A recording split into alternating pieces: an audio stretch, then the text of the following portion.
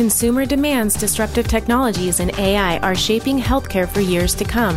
On Hello Healthcare, we dive deep on these issues with leaders who are driving change. We hope that these stories will inspire you to create and demand a better future in healthcare. Please welcome your host, Alan Tam, Chief Marketing Officer at Actium Health. Our first 2 seasons of Hello Healthcare are available on Apple, Spotify, Google, or wherever you listen to podcasts. Check out our conversations with some of healthcare's most well-respected leaders in marketing, business strategy, data science, and much more. If you like what you hear, please share with your friends and leave us a review. Thanks for tuning in. Hello, Healthcare. As the podcast host of this show, I've been very fortunate to have the opportunity to speak with many healthcare leaders, as well as many health systems. And let me tell you this, when you've spoken to one health system, you've spoken to one health system. And this continues to fascinate me. As an enterprise marketer for almost 3 decades, nowhere have I seen greater diversity in organizational structure than I have in healthcare, and especially in healthcare marketing teams. It seems that each health system marketing team is uniquely set up, but often the business initiatives as well as the goals remain the same. Joining me today to dive deeper in this conversation is Karen Wish, Chief Marketing Officer at Mount Sinai Health System, and John Davey, VP of Marketing Technology at Mount Sinai. Karen, John, it's a pleasure to have you both here today. Thank you for having us. We're delighted to be here. So let's start with you, John, VP of Marketing Technology. That is a lot. Tell me about what your focus is and kind of what is your role in the marketing organization? It's a title that is somewhat relatively new. Again, at cocktail parties, people have no idea what that means. So I usually have to define it in what I call normal human terms, which is I'm responsible for our health system's websites, social media platforms, digital marketing, advertising, CRM, email outreach, all things digital marketing, working really closely with obviously our leadership team, with traditional marketing, with IT, with operations, with finance, all those different players. My team intersects with all of that against some very specific business goals that we're given as a department. Right. And Karen, as the head of the department, Chief Marketing Officer, what is your role? And let's dive into how you have your team set up. Sure. So thank you again for being here. We really appreciate it. So as Chief Marketing Officer, my responsibility really revolves around understanding and communicating about the brand, thinking about how we are going to communicate that from an advertising perspective, strategic partnerships, creative and design, and leveraging that against our entire network of over 400 physician practices, as well as the 8 hospitals that we have in our health system. So we have a very strong collaboration with other members of our marketing team, including press, not represented here today, internal communications, and we are a highly collaborative department that works closely together. No doubt about that. And I think that is something that's very critical because if you don't have great collaboration within your own department, how can you have great collaboration outside of your department, which I think is extremely critical in healthcare. So why don't we explore who are some of your other partners that you as a marketing organization work with to drive towards the metrics of success and business goals that you guys have? So I think just kicking off that conversation, the way that we think about partnerships internally and externally and the way we structure ourselves is really driven by strategy, right? So we're very intentionally aware of the strategic objectives of the entire health system and the organization. We've boiled that down to imperatives in our own department, which we really refer to as the 3 pillars. And so our focus within the marketing department is to grow, build brand, support volume growth. And by volume growth, what we mean are patient referrals, primarily bringing patients into our health system through a variety of audiences. And then as a team, we are also very much committed to organizational excellence. So we want to be the best that we can be in terms of the marketing communications that we deliver.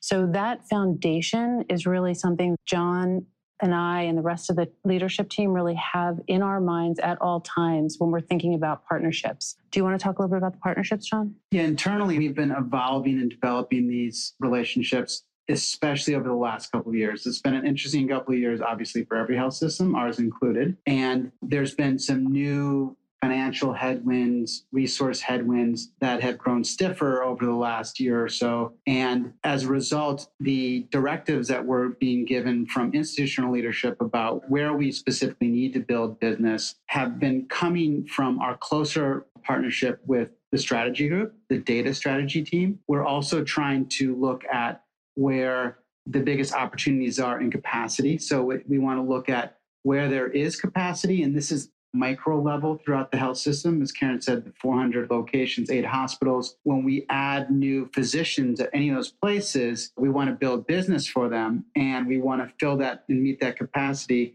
And if we're doing this in a sophisticated, efficient way, we're looking at a couple of different data points. Where is there disease incidence? Where do we have doctors with capacity? Where are there procedures and treatments that have very clear ROI advantages to them? And we put that all together to come up with what our marketing strategies are to do volume building. And if I could, I think one thing that I'd like to add in the spirit of partnership, something that has been recent for our health system, which has been just an incredible opportunity, is establishing a very strong partnership with our strategy colleagues. So what that has enabled us to do is to partner with them and understand the data sources that ultimately lead to the true ROI of a marketing campaign. And that's for us the holy grail, right? Because we know what our marketing investments are.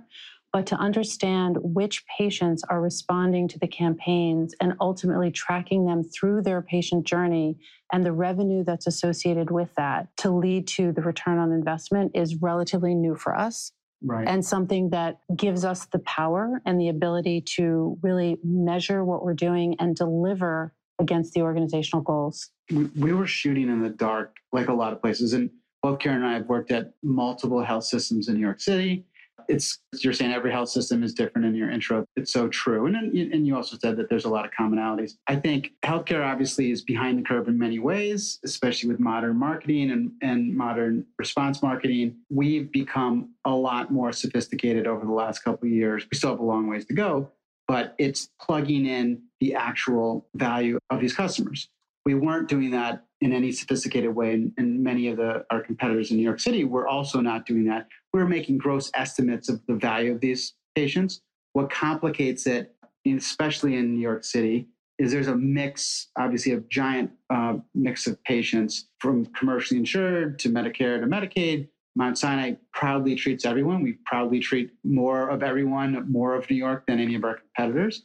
But there's also ROI implications of that. So we would be assigning a relative gross average value to a patient brought in through our marketing techniques. We always knew what the I was in the ROI, but we were making these estimates for the R. And over the last year and a half, working closer with the strategy group, the data group, and the finance team, we're following these prospective patients into arrived appointments and then everything that's attached to that. All the tests, all the procedures, all the scans, all of that value, it's an actual dollar amount attached to that. And that gets evened out when you have which percentage of those patients are Medicare, which are Medicaid, and which are commercially insured. So you have a real idea of the R finally. And that makes us much smarter and more efficient in our marketing. So access to data, that's something that just really came across. I've talked to, again, like I said, many different health systems and healthcare leaders. Access to data seems to be one of the greatest challenges that folks have on the business side. How did you guys overcome that? And what has changed for you since you've had access to the data? You touched a little bit about attribution and being able to measure ROI, but what else has changed since you guys have been able to access that data? So I'll start. And I think that one of the ways we've been able to access the data is by building a very trusted relationship with the owners of the data, the strategy team, and also with finance too, because the data is private and how it's used has to be very thoughtfully considered. So we're very transparent in the conversations that we're having with our strategy team and our finance team so that they understand the use of the data and how we're basically using it really solely to understand and maximize priorities and report out on the success or not success of marketing related initiatives. So I think that trust is probably one of the foundational elements that has allowed us to access that. I would say one thing that has changed, and then John, definitely want to hear your take on this as well.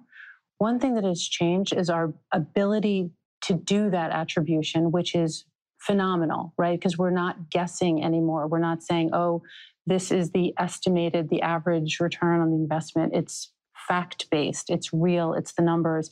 So that builds credibility for our team over time. I would say the other thing that is connected to this and weighs on my mind a little bit is because we can do this attribution and because the world is so digital, the concern that I have is the potential loss of investment in the brand, in brand building, where it's harder to have that attribution it's not impossible, but it's much harder to have that attribution when you have the television ad or the billboard. I hate to use that example because everyone wants a billboard, but sometimes, or the signage on the buses in New York City, things that give you or the print ad that give you an opportunity to talk more about your brand and build the brand, because ultimately over time, the consumer trends that we're seeing are in a way towards commoditizing things. The idea of someone needing to understand the value that the Mount Sinai brand brings versus, say, an Amazon or a CVS Healthcare's or whatever it may be.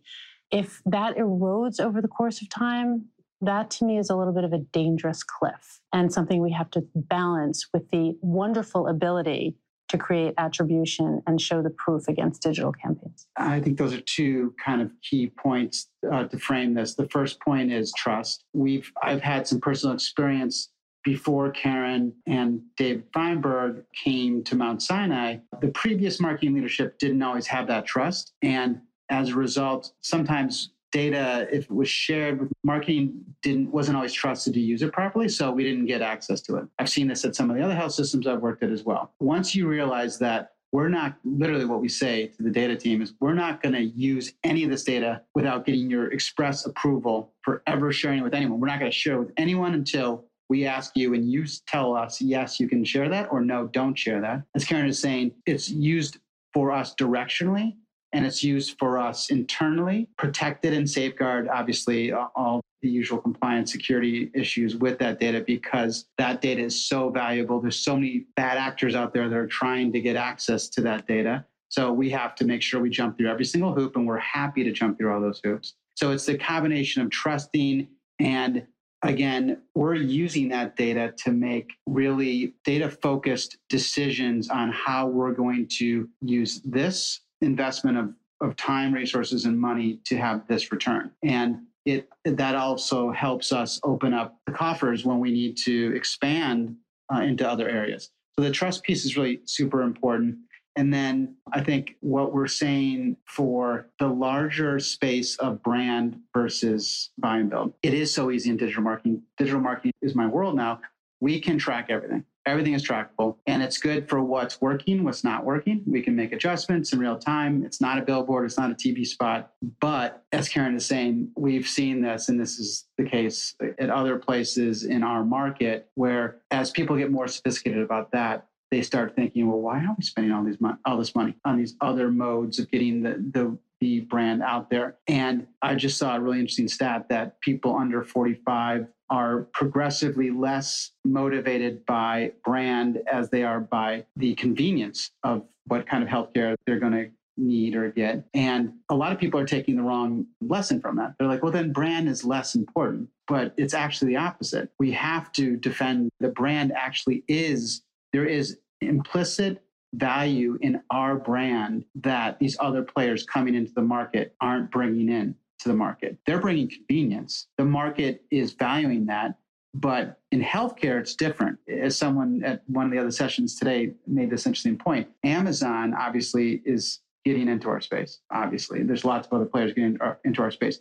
They have more resources. They have better user interfaces than healthcare. At the same time, Amazon got into Whole Foods. And that business, that's the supermarket business, lost money since Amazon has acquired them. They couldn't figure out supermarkets and the same approach is going to be like try to figure out healthcare, which we all know is incredibly complicated. So to me, it's all the more reason that we do have to invest in brand to educate the consumer that if you go and get your healthcare, if you put your and your loved one's health and well-being in the hands of a doctor at an academic medical center that is leading the latest innovations in every single specialty under the sun, or some doctor who was hired by another big tech brand that has no experience, but really has a good interface for a virtual care visit, for instance. It's sort of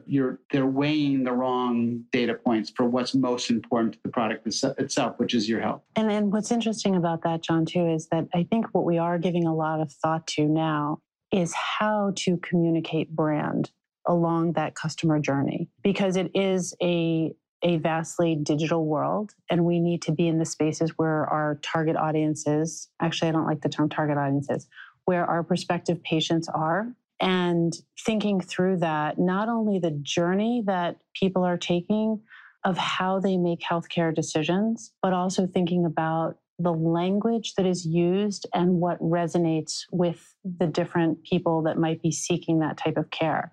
So it's in the content that is required in order to think about how you best communicate the brand. So it's not the old traditional ways, right? But it's really breaking it down in a very methodical way, which has multiple touch points to get to that. And so it's brand, it's volume, it all has to work hand in hand to be as effective as possible. And I do think about how if you're a big retailer listening to this conversation, you're laughing like about the data story, trust, sharing of data. Like it's almost comical because for-profit businesses are so sophisticated in understanding their inventory and their sales to such a granular level.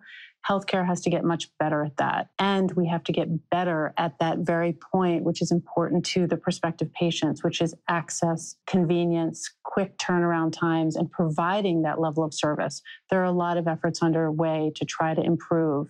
It's a big barge to turn. Absolutely. Yeah. No, I love the stories that you guys are sharing and some of the challenges that you guys are facing.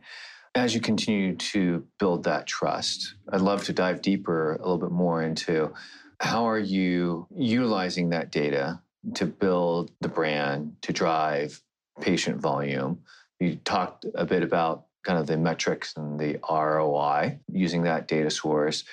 Is there the opportunity to continue to leverage that to drive brand awareness, to drive volume growth? So we definitely anticipate continued use of data, whether it be the very data that John has spoken about from a digital perspective or other marketing research data that we use to support brand building and volume building, both to make the case to leadership as to the importance of the investment in marketing and also to optimize the campaigns that we're putting forward. So it's not us saying this works or doesn't work. It's the data giving the answers. And so I would expect to continue to lean into that. I think for years at all the places I've worked, you've always had somebody in finance who said, we're giving you this amount of money for marketing. How do I know it's working? How do I know that investment is working? And for many years, as Karen is saying, healthcare has been behind the curve. We haven't had a good answer, to be totally transparent. We're getting much more sophisticated in answering that question. The next level of evolution of answering that question is the intersection of the investment in brand and the investment in buy and build and what they do to support each other. Other sessions today, we talked about there's one way of framing it where it's the risk if you don't invest in brand. It's not just, okay, if you invest in brand and you invest in buy and build, here's what you get as a return. It's especially in a competitive market like New York City, where you have lots of great brands with lots of great product, and they're right up the street from each other. We all are. It's the assumption if you pull out of that brand investment when everyone else is still leaning into it, what's the risk? What do you potentially lose? So it's making that case and using data to make that argument. Hello Healthcare is brought to you by Actium Health. Healthcare leaders use Actium's CRM intelligence to identify their highest risk patients and drive them to care. Increase your patient volumes, revenue growth, and improve your quality scores today. Learn more at actiumhealth.com. And now, back to the show.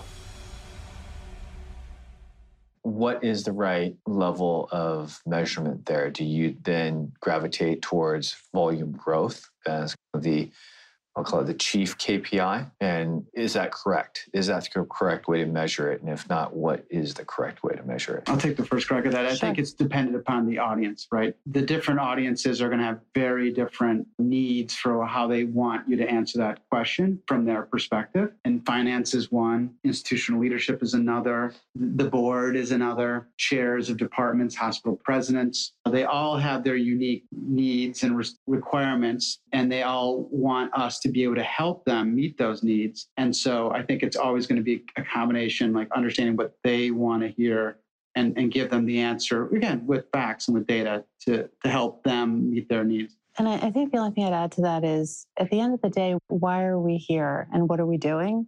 And the answer to that question is patients need healthcare. This is about the patients. And one of the leaders in our organization, Dave Feinberg, makes the statement that marketing helps to save lives. I think he says marketing saves lives. I think it's really helps to save lives, to be honest with you. But I think what we're saying there is that by communicating the right information in a way that a person needs to hear it at a time when they hear it, when it's most relevant, ultimately that helps them make the right decision and get the care that they need.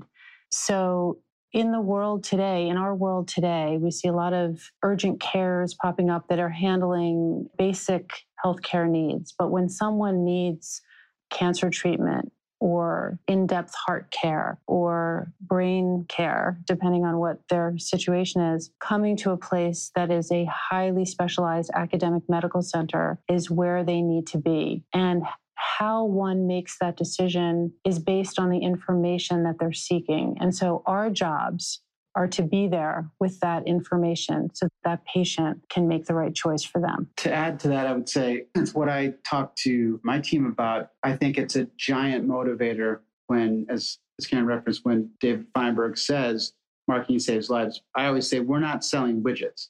Especially over the last couple of years, we were selling something that was saving the world, and our little portion of it. When the epicenter of COVID was on New York City, it was Mount Sinai and our other colleague hospitals saving the world. That's what we're providing. We're not selling a little widget. We're selling something that someone or their loved one desperately needs, in some cases, to save their lives. And we have some of the world's greatest experts in that product. So it's something that is inspiring, I think, and it is the difference between what we sell and urgent care. We have urgent care. We have primary care. A lot of people who go to virtual urgent care, regular urgent care, they receive the care they need and then that's it. But there's the other percentage of people who go there and need much more, and they hit a dead end there. That's what we provide. That's what we always will provide. It's a model that can't be replicated. Amount of expertise, the amount of increased outcomes and volume successes, secondary and tertiary and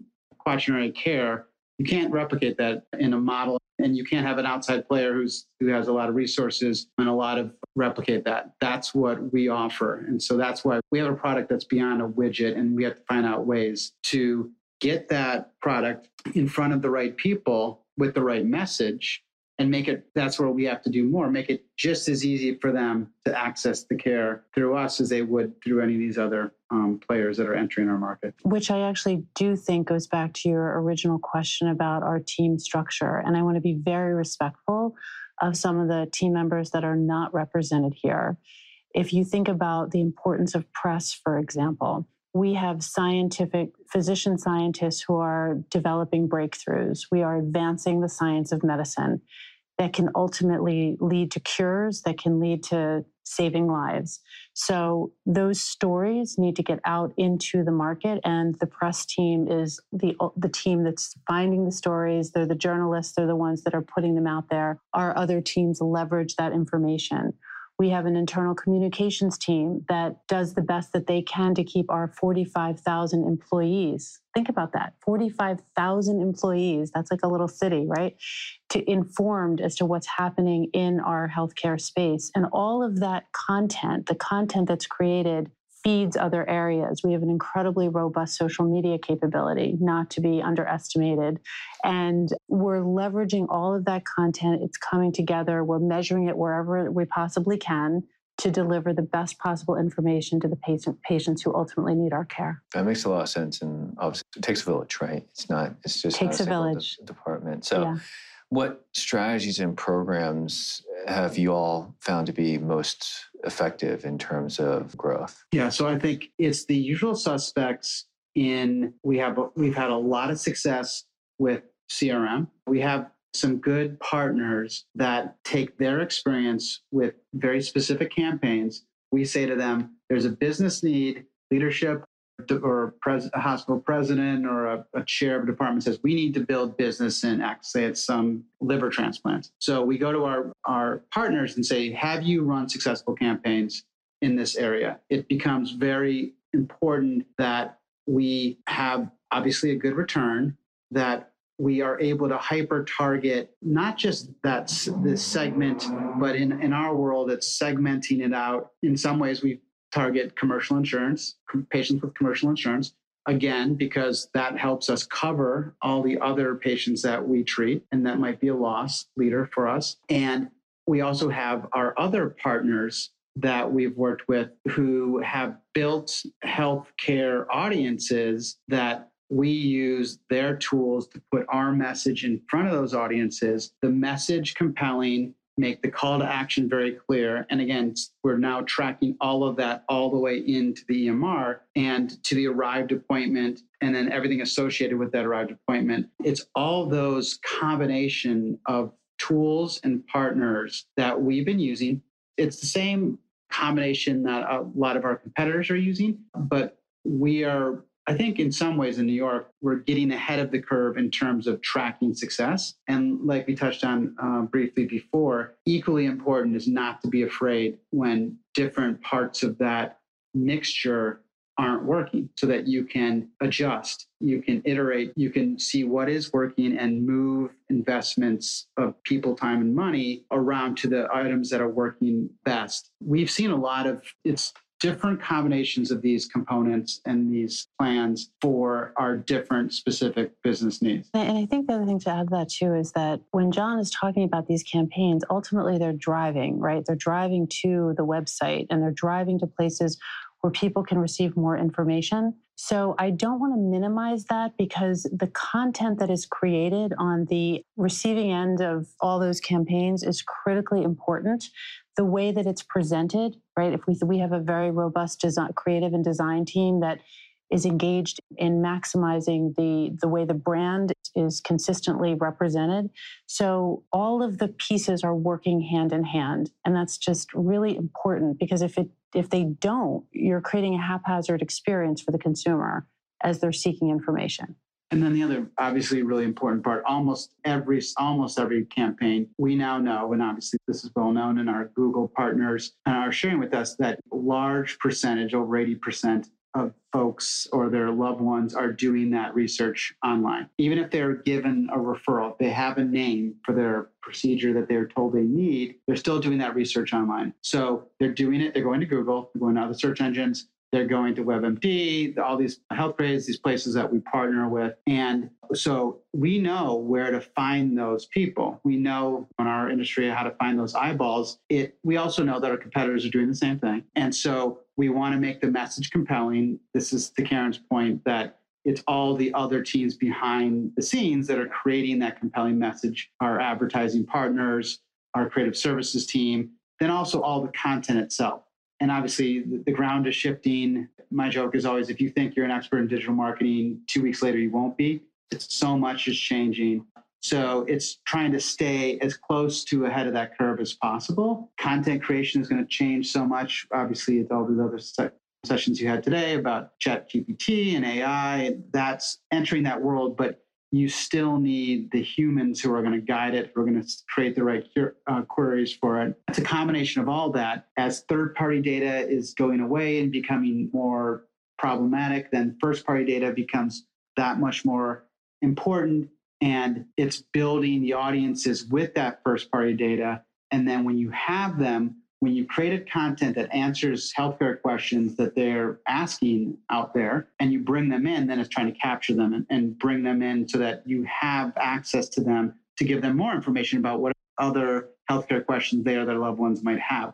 that's the next goal that every healthcare system needs to really lean into and stay ahead of, because that world is changing drastically. Absolutely. So as you were sharing that with me, I couldn't help but think about what would be some of the key differences as this content is shared, promoted, distributed to your existing patient community versus new patient acquisition. Are there key differences there? And if so, what are they, and what can you leverage that perhaps targets and accomplishes and serves a need for both audiences versus one or the other? And the follow on to that is, which one should you guys be focusing on more? Well, I think it's both, right? I think it's the whole idea of both retention and loyalty. And content creation is one that ultimately follows the customer journey or the patient journey, and is one that is designed to be answering the questions that people are actually asking as they're at different points in their decision-making process. So I think we're getting better at that. I don't think we've optimized that by any stretch, but it's definitely a focus of ours. What are some of the gaps that still exist? Seems like you guys have made tremendous headway, gaining trust, getting access to that data. What are some other gaps that still exist that's standing in your way to have a fully optimized journey and solution? I think that resources are never infinite in our space. And again, there's tremendous competition, and some of our competition has different business models. And so we have to be smarter how we use our resources. We have to be aware of where those gaps are. I think one of the big gaps right now, and this is true for healthcare in general, we touched upon this, is we don't always have the most efficient model. And we don't always make it easy, not at our health system, but at lots of health systems. We don't always make it easy for the customer to get the product in the most accessible way possible. There, as Karen referenced, there's a lot of focus throughout our health system from the leadership down across all of the different major groups about addressing that and really beginning to better understand where the customer's needs are. The customer and their needs have evolved tremendously, really over the last 2-3 years.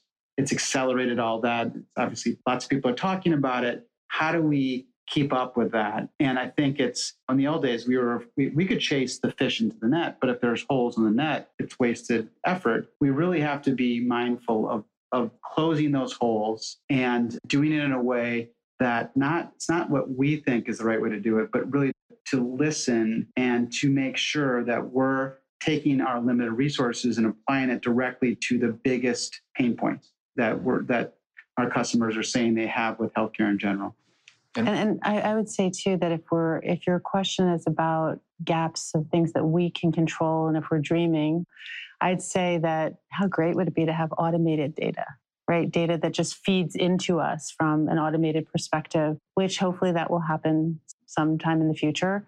And I think the other opportunity for us, even though we're presenting here as a deeply integrated capability in marketing communications, we always have the opportunity to integrate better. Something that we're working on as a team is actually understanding what each of our teams do in the ultimate level of detail, so that if we are asking John to create a digital campaign, and we're asking our press team to put out a press release, and we're asking our content team to work on the blog, all of that takes effort and time and process. And our own internal teams, believe it or not, need to have a deeper understanding of how each of that works to optimize and truly integrate. We're getting better and better because we have a very concerted effort around that. That was the third pillar that I mentioned about organizational excellence. So we're working on that as well. I think that's absolutely crucial. I think the greater visibility, transparency within the department as well as inter-department builds a lot of trust and goes a long way and kind of paves the way for reducing barriers and obstacles kind of down the road.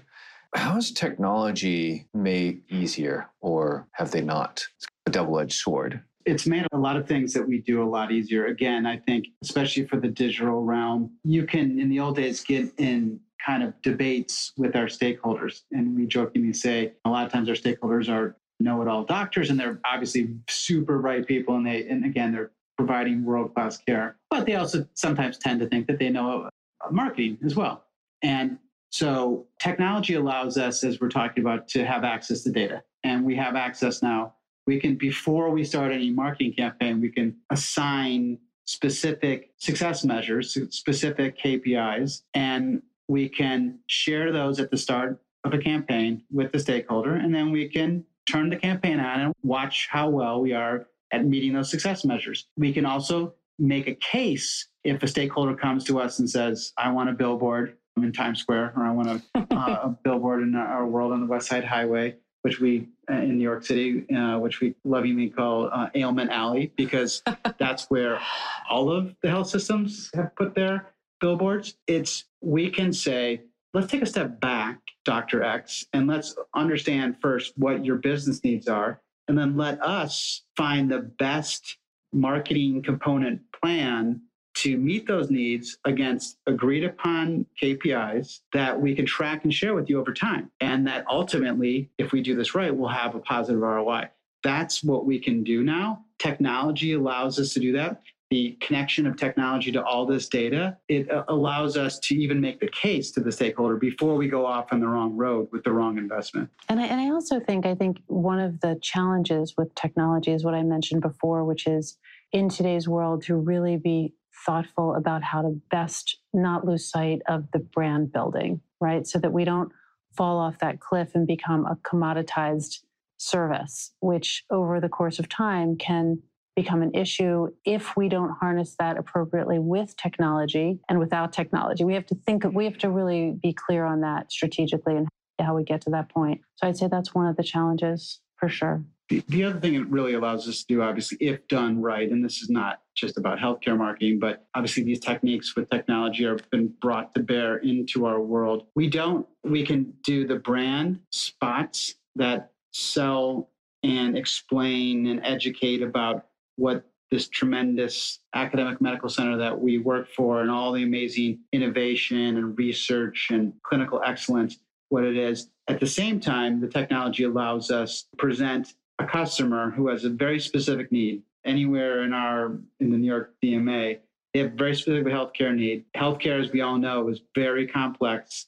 Lots of people don't know where to go to turn to get the right care. They may not even know what kind of doctor they need, if they need to see a doctor. Technology nowadays can allow us to find that person and to give that person not an ad that sells our services, but an answer to their question in a way for them to access our care to help them get back to health. That is the biggest plus that technology has been brought to bear. We can talk about how population health, all the data can be used, technology can be used to even predict what their healthcare needs may be, if they need screening, if they're at a greater risk for a disease or condition, for us to have testing. All of that technology allows us to do. We have to do it very carefully. We have to do it obviously within all the guardrails and all the compliance. We know there's lots of risk there that some health systems have gotten into trouble unintentionally using that data. But if you do it right, you do it safely, it gets back to what Dave Feinberg is saying, how marketing and this technology can help save lives. I've always viewed, as a marketer myself, I'm not a cost center. I'm a revenue generator. It's an investment, and it's about building that top of funnel so that your physicians, your clinicians can save lives. I would say healthcare marketers don't save lives, but they get the right people in so that the doctors and the nurses can save lives. So as we look into the next 12, 24 months, what do you both see as your biggest obstacle to driving patient volume? We have lots of obstacles. The biggest, just the biggest. So the biggest obstacle that we're facing is New York City is a very competitive marketplace. We have a lot of academic medical centers within walking distance of each other that are all competing for the patients that really can build the business for the organizations. And so it's probably one of our biggest challenges. And I'd add to that, as we talk about all the time and plan for, and as our institutional leadership is really focused on, that's been our competitive marketplace for years. And we've done a good enough job of dealing with that. But then there's been a lot of other people jumping into the pool. And some of those, the disruptors. Right. Those disruptors, and some of them aren't people, they're sharks. And they can gobble up lots of unsuspecting swimmers. And again, I think we have a very distinctive product that's very different and has real value to it. But again, part of it, one of the other big challenges is there's a perceptual change, and we're seeing this in the data of how people, general population thinks about hospitals, weirdly changed over the last couple of years. When you think these hospitals are the places that, again, have saved the world, a problem that was impacting 100% of humans on this planet. But weirdly, as a part of that process, their attitudes about hospitals have become more negative. We can also imagine people get upset about having to be everything that's happened over the last couple of years. And so we have to grapple with that. That's a big challenge. So not only do we have more competitors, all these disruptors coming into our space, but there's this perception, you might even say, if you look at the objective truth, this misperception of what hospitals are and they're perceived as being. But it's a challenge, right? So if you think about the imperative to drive patient volume, build our own brand, and then also educate about the value of healthcare systems and what they can bring, that's a lot to do with very limited resources. So we give a lot of thought to prioritization and how we can spend our dollars as wisely as possible. Absolutely. I want to thank you so much both for sharing these incredible insights. It's been very informative for myself and for our audience as well. For folks who want to continue the conversation and learn more about how they can work to better optimize and drive their patient volume and structure their organization, what's the best way for folks to get a hold of you guys? For me, it would be through LinkedIn. LinkedIn as well. LinkedIn. Yeah, happy to. All right. So Karen Wish and John Davey on LinkedIn. For those of you that are interested in continuing the conversation, these two have, again, shared some amazing insights. I highly encourage you to learn more. If you can make it in New York, you can make it anywhere, right? A highly competitive market. With that being said, I want to thank everyone for tuning in today. And until next time, hello. Thanks again for tuning in to Hello Healthcare. If you like what you heard, we appreciate a review on Apple, Spotify, or wherever you're listening. You and your feedback fuel us. This conversation is brought to you by Actium Health. To get the latest on what these healthcare leaders are saying, subscribe on HelloHealthcare.com.